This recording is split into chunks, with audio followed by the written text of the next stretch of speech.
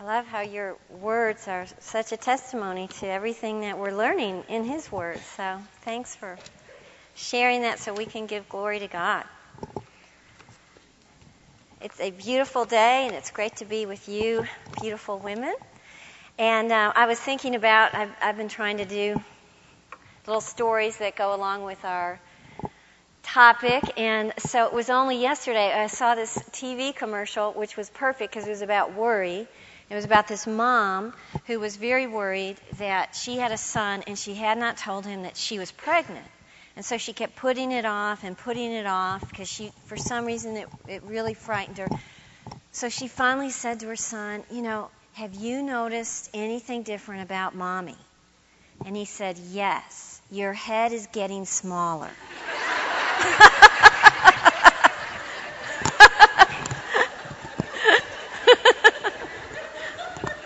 We worry about silly things. We have been sitting at the feet of Jesus, and those who had climbed the mountain with Jesus were discovering that to take on the righteousness of Christ was going to be very different than living out the righteousness of their religious leaders and the Pharisees and their scribes and teachers. What Jesus had been teaching was radical, it was shocking, it was amazing, it was liberating. And so today he continues his words on the mountain and he says, and now let's talk about values. And the values of your spiritual leaders are not the values that I expect from my disciples. False doctrines lead to false values. And so the hypocritical religion of the Pharisees and the scribes had led to a perverted view of money and possessions and material things and relating to people. And I thought about that and thought, unfortunately, the world we live in today has also distorted what true values really are. And we, as Christians who know so much better, it's easy for us to just fall into that pattern that the world has and place value on the wrong things. And so it's great today because Jesus has some wonderful words for us, so we won't do that. I heard about this family that had 3 young kids, and they loved Garbage Day. And they had a big picture window in their living room, and so every time it was, Garbage Day, the 3 kids would run and press their faces against the glass and see that. And so one day the dad happened to be home that morning, and he brought his wife in the room, and he said, it was his wife's 35th birthday. So he said, kids, do you know what makes today a special day? And the little 5-year-old ran right past the mom and said, it's Garbage Day! And I thought, what a great picture of what it's easy for us to do. We run right past the valuable things and gaze out on things that are just basically not important in the least. Look at Matthew 6:19. Here's what Christ has to say about that. Don't store up for yourselves treasures on earth where moth and rust destroy and where thieves break in and steal, but store up for yourselves treasures in heaven where moth and rust do not destroy, where thieves do not break in and steal. For where your treasure is, there your heart will be also. Jesus says, don't run past me. Don't run past the love of your Father and settle on something that just amounts to garbage. And so he says to his disciples, I want you to look deep into your heart, and I want you to evaluate where your treasures really lie. Because most of the leaders in the days of Christ were preoccupied with things. They were materialistic, they were greedy, they were covetous, they valued possessions highly. You read in your homework that Luke called them lovers of money. And Jesus is saying to his disciples, I expect something different from you. I expect you to treasure things about me. I expect you to treasure things that are heavenly, things about the kingdom of God. And when Jesus says in those verses, don't store up yourself treasures, in the Greek, it's a picture of somebody who stacks out things in a row, like maybe coin collection or something like that, and they leave it there. It's not because they want to use this wealth, it's because they want to show it off. And it's because somehow it fulfills them. So when he says don't store up treasures, he's talking about wealth that is not going to be used, it's going to be shown off. This is about hoarding. On your outline, treasure doesn't have to do so much with what we own. It has everything to do with what owns us.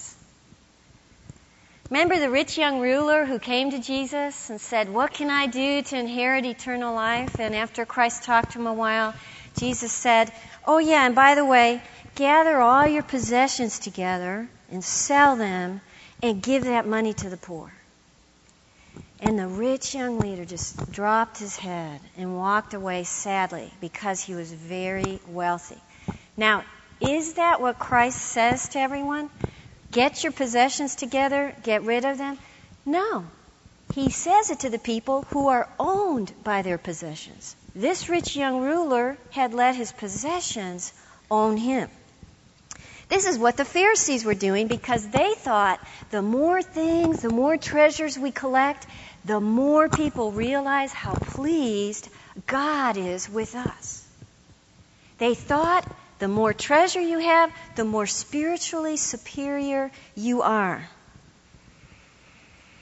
Have you ever been to someone's house? I was just over at the Burr's house, and Michael Burr is going to marry Kara, and Kathy Burr's got those gifts out. Have you ever seen where you go in their house and the mom has taken all the wedding gifts for the bride and groom, and they're out on the table? And it's just so fun to look at those and think about how the couple's going to use those, and they're getting married, and I thought, what about if the bride and groom just kept those treasures on the table? Yeah, would that not be ridiculous? If they said, these show people are pleased with us. We're going to leave them here out. We're going to show them off. Everybody will realize we're pretty neat.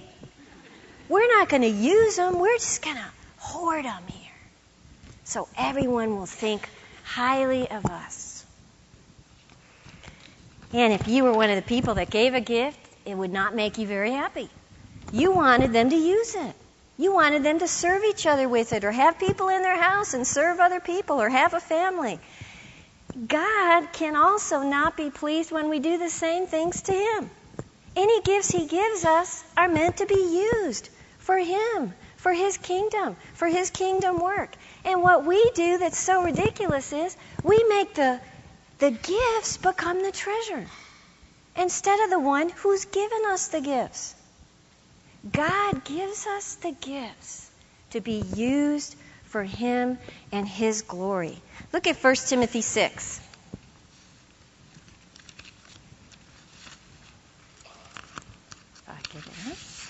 Instruct those who are rich in this present world not to be conceited or to fix their hope on the uncertainty of riches, but on God, who richly supplies us with all things to enjoy.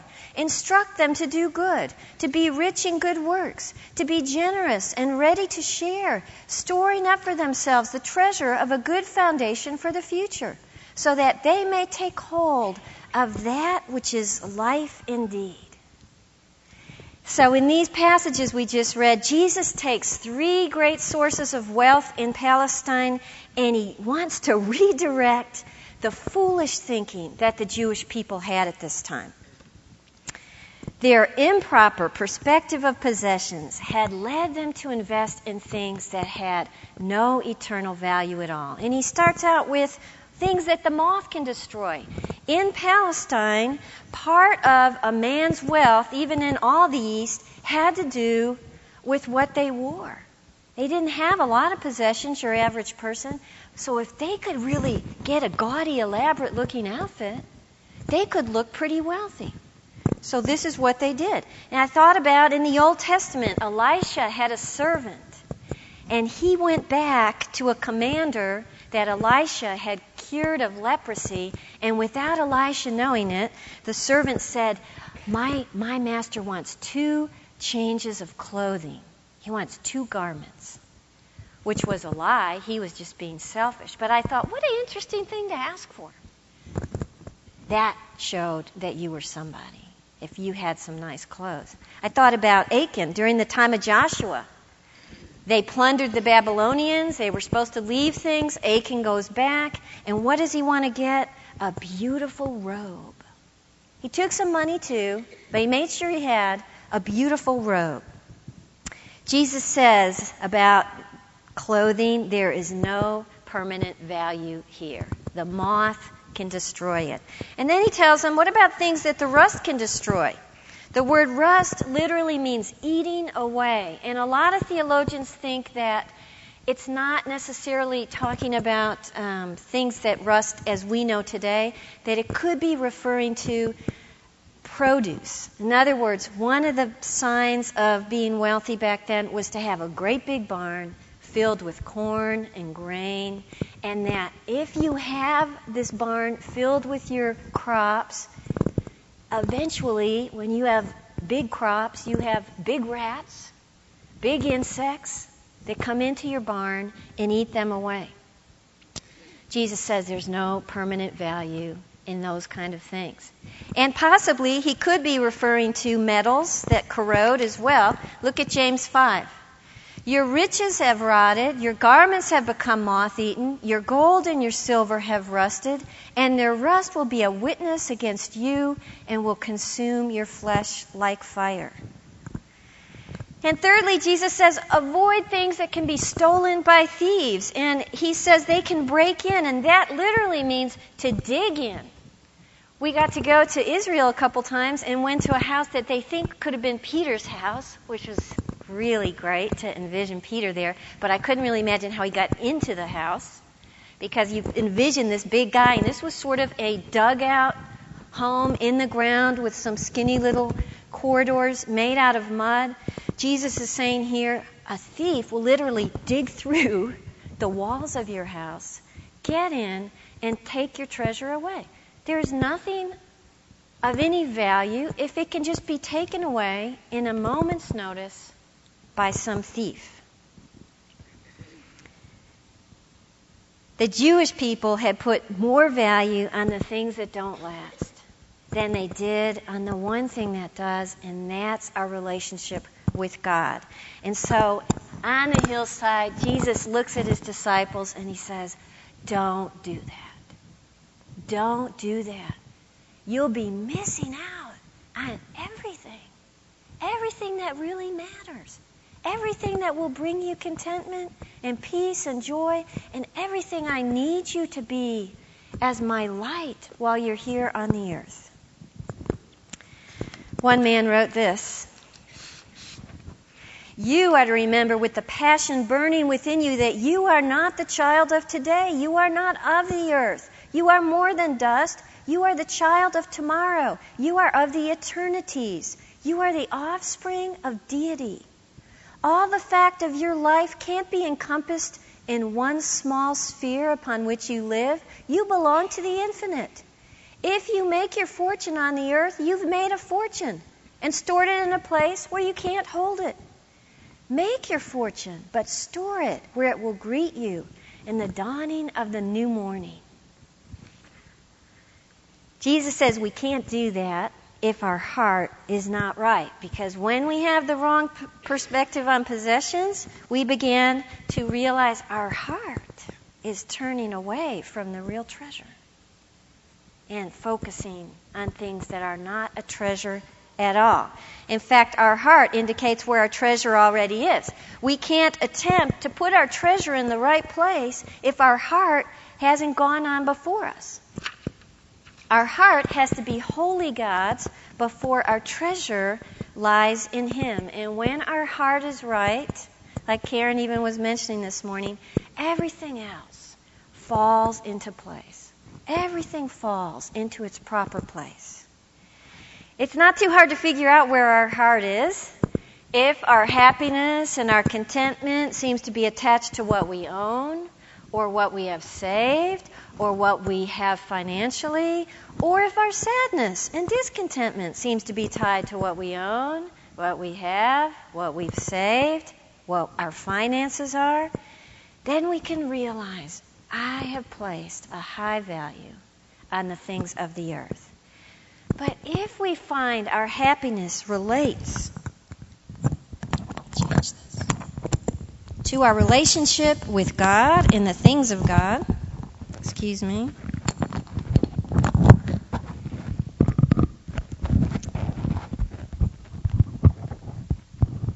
Sounds like thunder. Okay.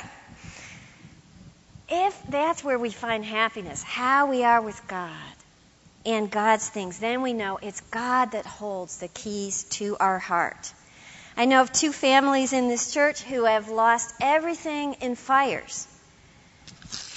And I know it was very emotionally trying for them, but it did not devastate them because their worth was not tied to these things on the earth. I asked Jim Boyd to just write a sentence about when they lost their house. Jim and Carolyn Boyd, they lost everything that they owned. And this is what Jim said.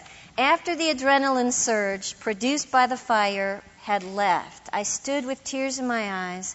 I looked at my wife and 3 children. I looked at the neighbors and friends who stood closely by to console us. It was in that moment that God spoke to my heart. Be strong for your family's sake. And remember that you still have everything you need to live a happy life. Isn't that great? He had his values on the right things, and God has used him, and they have as great a joy as anybody I know. Look at Matthew 6:22. The eye is the lamp of the body. If your eyes are good, your whole body will be full of light. If your eyes are bad, your whole body will be full of darkness. If then the light within you is darkness, how great is that darkness? This is all about fixing our eyes on the right treasure, and it really should be translated, if your eyes are clear, and that means single. And so if your eyes have a single focus, it's a single devotion to God. In other words, it's sort of like when you see those horses that are pulling a stage or whatever, and they've got these blinders on the side, so that those other things don't get in the way of the really important thing. That song is really true. Turn your eyes upon Jesus, look full in his wonderful face, and then the things on earth just grow strangely dim in the light of his glory and grace. But when we let our vision get distorted, we become spiritually blind. In this passage, the word bad, if your eyes are bad, it actually means evil. Proverbs 28:22 says this, a man with an evil eye hastens after wealth.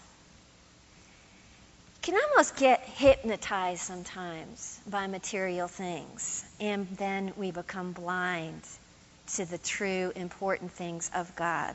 I thought about Edmund in the Chronicles of Narnia. I don't know if you guys read that or got to see that, but Edmund, when he saw that candy, that Turkish delight, everything else didn't matter to him. He was blind. He didn't even care if his family was captured and carried away by a witch.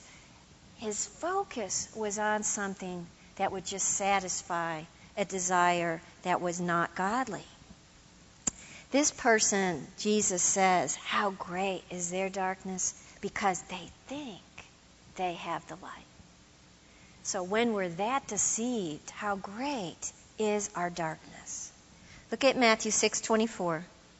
Then Jesus says, no one can serve 2 masters. Either he'll hate the one and love the other, or he'll be devoted to the one and despise the other. You can't serve both God and money. And someone mentioned this morning, and I hadn't thought about, look at money is capitalized. It's sort of become a god. You and I would like to say we can have both. We can have God and we can have possessions. And we do. Every one of us in this room have God and have possessions. What we can't have is a devotion to God and a devotion to our possessions. We can't serve 2 masters. When we do that, we are allowing possessions to become our master. John Calvin said this, "Where riches hold the dominion of the heart, then God has lost his authority." You can't really have two masters any more than you can walk in two directions at the same time. Our treasure is either here or it's in heaven. Our life is either full of darkness or light. Our master is either God or money, because these two masters are very opposed to each other. And sometimes that's something we don't really want to believe. One commands us to walk by faith. One demands us to walk by sight. One commands us to be humble. The other brings us to a place of being proud. One calls us to set our mind on things above. The other on things below. One calls us to love light and truth. The other leads us into darkness. One says, look for the eternal. The other one says, be satisfied on the temporal. And one brings us eternal satisfaction, while the other one really refuses to ever be totally satisfied. Only when God becomes our master will our possessions no longer be our masters. On your outline, our joy should not lie in our possessions, but in being possessed by God. Look at Psalm 135. The Lord has chosen Jacob for himself, Israel for his own possession. You can substitute your name in there. You are God's possession. That's what brings us joy. Not just having possessions, being possessed by God. If we want to do that, if we want to change our heart, we have to be purposeful about knowing this God that possesses us. Jesus moves from these selfish treasures we value to the necessities of life that we have to exist. And I thought about that. What they considered basic needs are not what we would consider basic needs today. Their basic needs truly were basic needs. Food, clothes, drink. We've kind of added to the list. And with that has come a lot of problems. The rich are tempted to trust in their possessions. The poor are tempted to doubt in God's provision. And both of those problems end up with worry. And I think they apply to us today when we value being secure in the world more than being secure in our relationship with God. The Pharisees had learned from their pursuit of material things, they actually had never learned to really walk by faith. So they fretted and worried about these material things in their life. And so Jesus' next words, he wants to look directly at that problem. Look at verse 25. He says, "Therefore I tell you, don't worry about your life, what you will eat or drink, or about your body, what you will wear. Isn't life more important than food, and the body more important than clothes?" Jesus says to his disciples, don't be a worrier. Don't be anxious about your daily needs. And the word worry here means to choke or to strangle, which I thought that is exactly what worry is. It sort of emotionally takes the life out of us. In the next few passages, Jesus gives 4 reasons why worry is wrong. And the first one we just read, and it's worry on your outline is being unfaithful to our master. When you started looking at verse 25, it says, "Therefore I tell you," could also be translated, "For this reason I tell you." What's the reason? You look in the paragraph above. The reason is God is your master. For this reason, God is your master. Don't be anxious about your life. Don't find security in something other than our master, because that makes you unfaithful to him. Worry is distrusting the promise and the providence of God. I've talked to lots of people who have adopted children from orphanages, and you may know some, and they'll tell me that the first few weeks that they have this child in their home, they'll be going through their clothes or their bedroom, and they'll find, pieces of a roll stuck in their pockets from the dinner before, or some other kind of food. Or they'll look in the bedroom behind a book, and they've stored some kind of part of their dinner. And they realize that they were used to their basic needs not being met very well, so they had to worry and fret and hide things because they weren't sure yet if this new family was going to really meet their needs and be their provider. And it took them time to trust that that would be the case. When we fret and have fears over the necessities of life, it's like we are hiding food in our pockets, unsure that God will really be able to provide and to meet our needs. So we come up with ways to make our own security instead of trusting that He is our faithful master. One of the names of God is Jehovah Jireh, God the provider. He is our provider. When we believe this in our hearts, we can let that fretting go away. Look at Philippians 4. My God shall supply all your needs according to His riches and glory in Christ Jesus. Secondly, Jesus says worry is unnecessary on your outline because of our loving Father. And I love how He does this here. He's sitting on this hillside. He turns their attention away from each other, and He uses God's creation to make a point here. And when we pay close attention to God's creation, I really do think there is some healing and some truth that we can come away with that makes us face life in a more wise way. Look at verse 26. Jesus says, look at the birds of the air. They don't sow or reap or store away in barns, and your heavenly Father feeds them. Aren't you much more valuable than they? And who of you by worrying can add a single hour to his life? And why do you worry about clothes? See how the lilies of the field grow? They don't labor or spin. Yet I tell you, not even Solomon in all his splendor was dressed like one of these. If that's how God clothes the grass of the field, which is here today and tomorrow is thrown into the fire, will He not much more clothe you, O you of little faith? First, He points up. He says, look at the birds. Doesn't God provide for them? And look at the grasses and the lilies right next to us. Doesn't God provide for them? And then He points to them and He says, and what about you? Doesn't God care about you so much more than these other things He's created? You're created in the image of God. You've been called children of God. He is our Father. No bird and no flower has ever been promised to be heirs of Jesus Christ. No bird or flower has been promised a place in heaven. If God cares this much about things that have no promises, how much more will He care for you who have been destined to eternity with Him?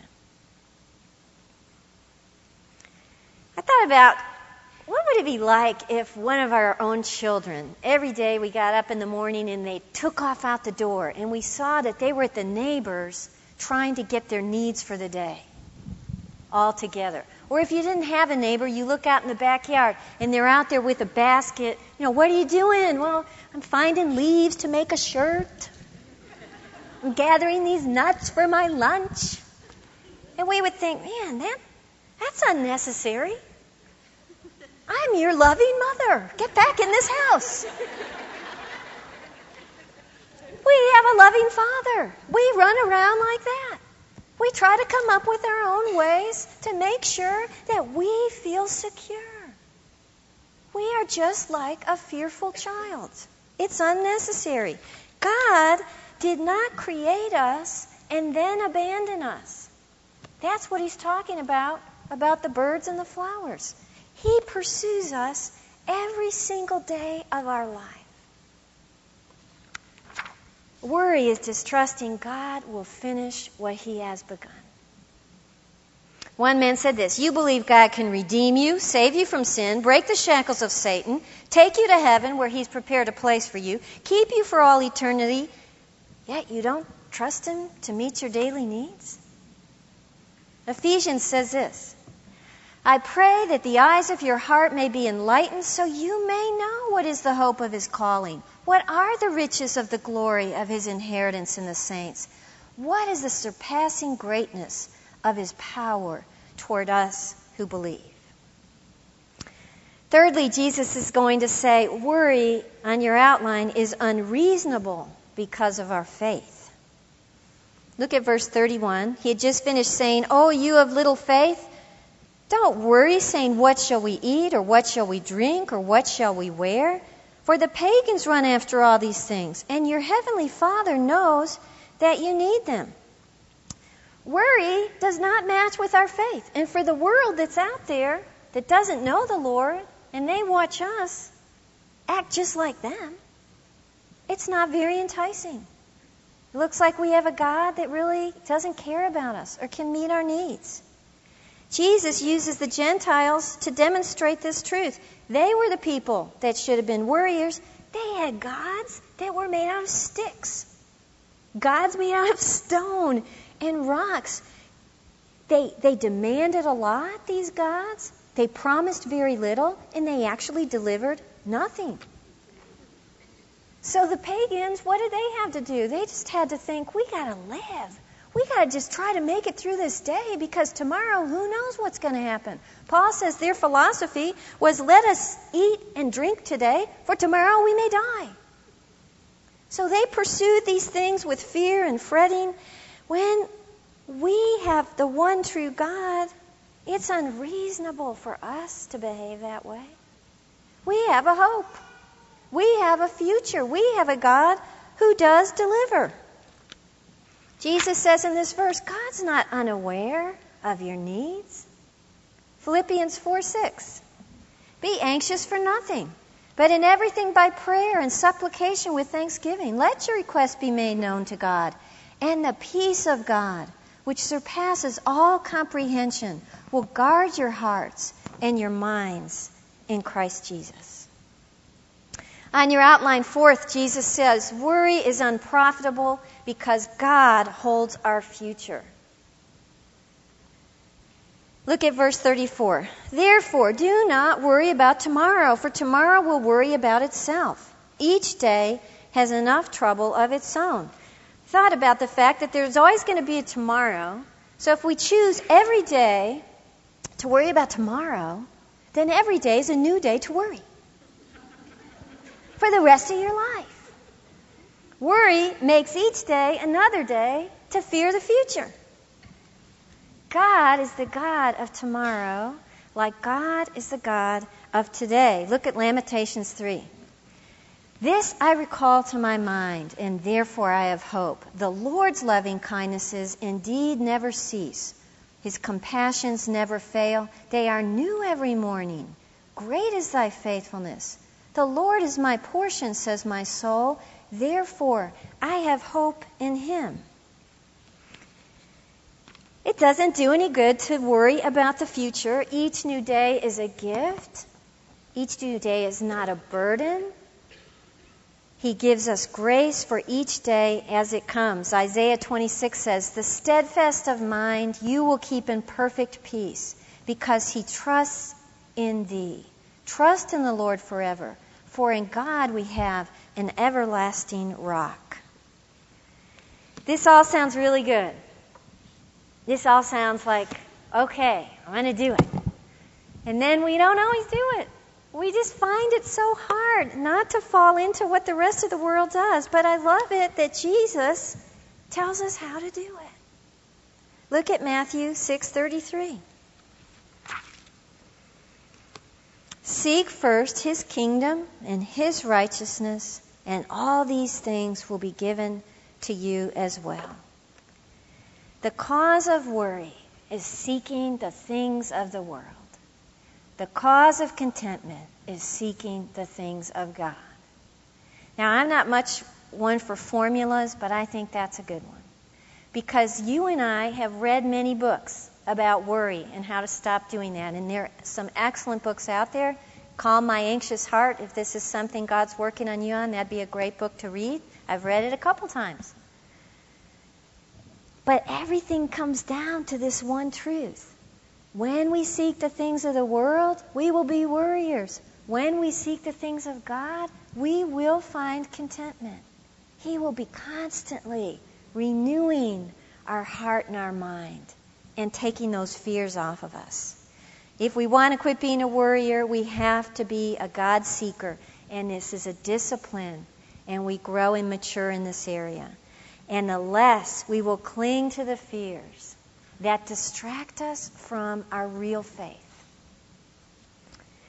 We have a lot of options in this world when it comes to seeking things. Jesus says we are to seek first the things of the one to whom we belong. Two things. These are the Christian's priority of priorities. God's kingdom and God's righteousness. God's kingdom would be seeking His authority, His dominion, His will in our life. Losing ourselves in obedience to Him. Look at Job 23. I have not departed from the commands of God's lips. I have treasured the words of His mouth more than my daily bread, more than my necessities. I am seeking God. And secondly, we seek His righteousness, which means you seek His heavenly expectations for tomorrow, and we have a holy, righteous living for today. Colossians 3, set your mind on the things above, not on the things that are on earth.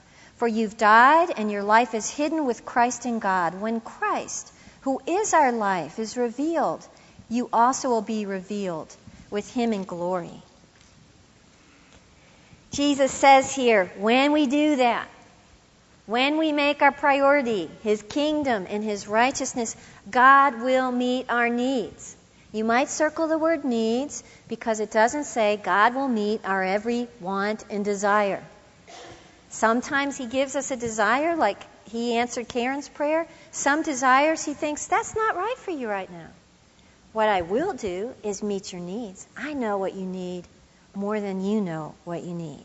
And that way we can believe our security lies in our relationship with our Father.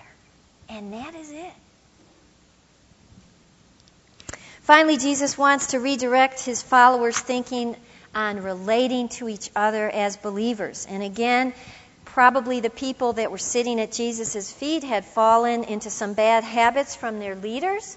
Their leaders had developed their own standards of morality, so they had become self-appointed judges of everybody who should be following their rules. So they proudly looked down on everyone who was not part of their elite system, who wasn't doing things their way. They were unmerciful, unforgiving, unkind, without compassion and grace. Remember, Jesus compares them to the one that left the Good Samaritan in the road to be slowly dying after he's beaten up and robbed. It's a Pharisee and a high priest that walks the other way. This was the spirit of a critical, harsh spirit that the Jewish leadership had. They were everything the body of Christ is not supposed to be. So what Jesus is going to forbid in these passages is unwarranted, self-righteous condemnation that people put on each other based on human understanding. What He is not teaching here is that we should not be discerning, and He's not teaching that we overlook sin in the church. He is talking about a specific attitude of judgmentalism and being self-righteous. And He says there's 3 reasons why that's wrong. Look at verse 1, chapter 7. Do not judge, or you too will be judged. He's saying you are not the final court. You who look down at other people who aren't meeting your standards, you are not the final court. To judge is to play God. Look at James 4:11 and 12. Do not speak against one another, brethren. He who speaks against a brother or judges a brother speaks against the law and judges the law. If you judge the law, you are not a doer of the law, but a judge of it. There's only one lawgiver and one judge. The one who is able to destroy. Who are you to judge your neighbor? We pass judgments that only God's qualified to make. It sets man up as God. Gives us a distorted view of ourselves. God doesn't call for men to stop being discerning about sin, but He does say, renounce the temptation to try to play God. Secondly, a judgmental spirit creates a false view of others. Look at verse 2. In the same way you judge others, you'll be judged, and with the measure you use, it will be measured to you. Somehow, when we judge others, it makes us feel superior to them. And that is where the Pharisees were. They looked down on everybody. In the body of Christ, there is no place for spiritual policemen who run around and look at people in an inferior way. In one of C.S. Lewis's books, he talks about heaven, and he gives this little story of a person who's brought up to look at heaven, and he's looking around at the people, and all at once, this bright light comes on, and this woman walks out, and she's got this white shimmering gown on, and she sort of floats on past them, and this person that's being shown heaven says, "Ma'am, she must have been some kind of saint on earth." And the angel says, "No, nobody really noticed her on earth. But God noticed her." We don't know people's motives and hearts, their prayer life, what they're doing, how God uses them. It's not our place to know that. God will judge us with that same type of judgment we judge others. Look at Romans 2. Therefore, you are without excuse. Every man of you who passes judgment, for in that you judge another, you condemn yourself. For you who judge practice the same things. And we know that the judgment of God rightly falls upon those who practice such things. Finally, Jesus says being judgmental creates a false view of sin. Look at verse 3. Why do you look at the speck of sawdust in your brother's eye, and you don't pay attention to the plank in your own eye? How can you say to your brother, let me take the speck out of your eye, when all the time there's a plank in your own eye? You hypocrite! First take the plank out of your own eye, then you'll see clearly to remove the speck from your other brother's eye. In order to be critical of each other, to be judgmental of each other, somehow we have to push down the fact that we have our own shortcomings. So we try to ignore them, or we try to diminish them, or we try to rationalize them, and we get a distorted view of what sin really is. Often what we're condemning in others is a very weakness that we have. In fact, Jesus is saying here, hey, you have bigger shortcomings than the people you're judging. Take care of yourself. Humble yourself. And when you've humbled yourself and gone to God, then go to help your brother, not to judge your brother. Go to help your brother with the shortcomings that he is dealing with in his life. Jesus finished this part of his message looking at his disciples and saying, you know, God values unity among brethren. God values the treasures in heaven. God values the work of his kingdom. Don't be like the rest of the world. Value what I value. And then you can rest in the hands of the Father. Worry and fears and fretting have no place in the disciples of Christ. We live under the constant security and provision of a God who loves us and calls us his own. Let me pray. We thank you and praise you, Father. You are so giving, and we receive so much from you. May we use it to know you more and to lead others to you. We praise you for this beautiful day in Christ's holy name. Amen.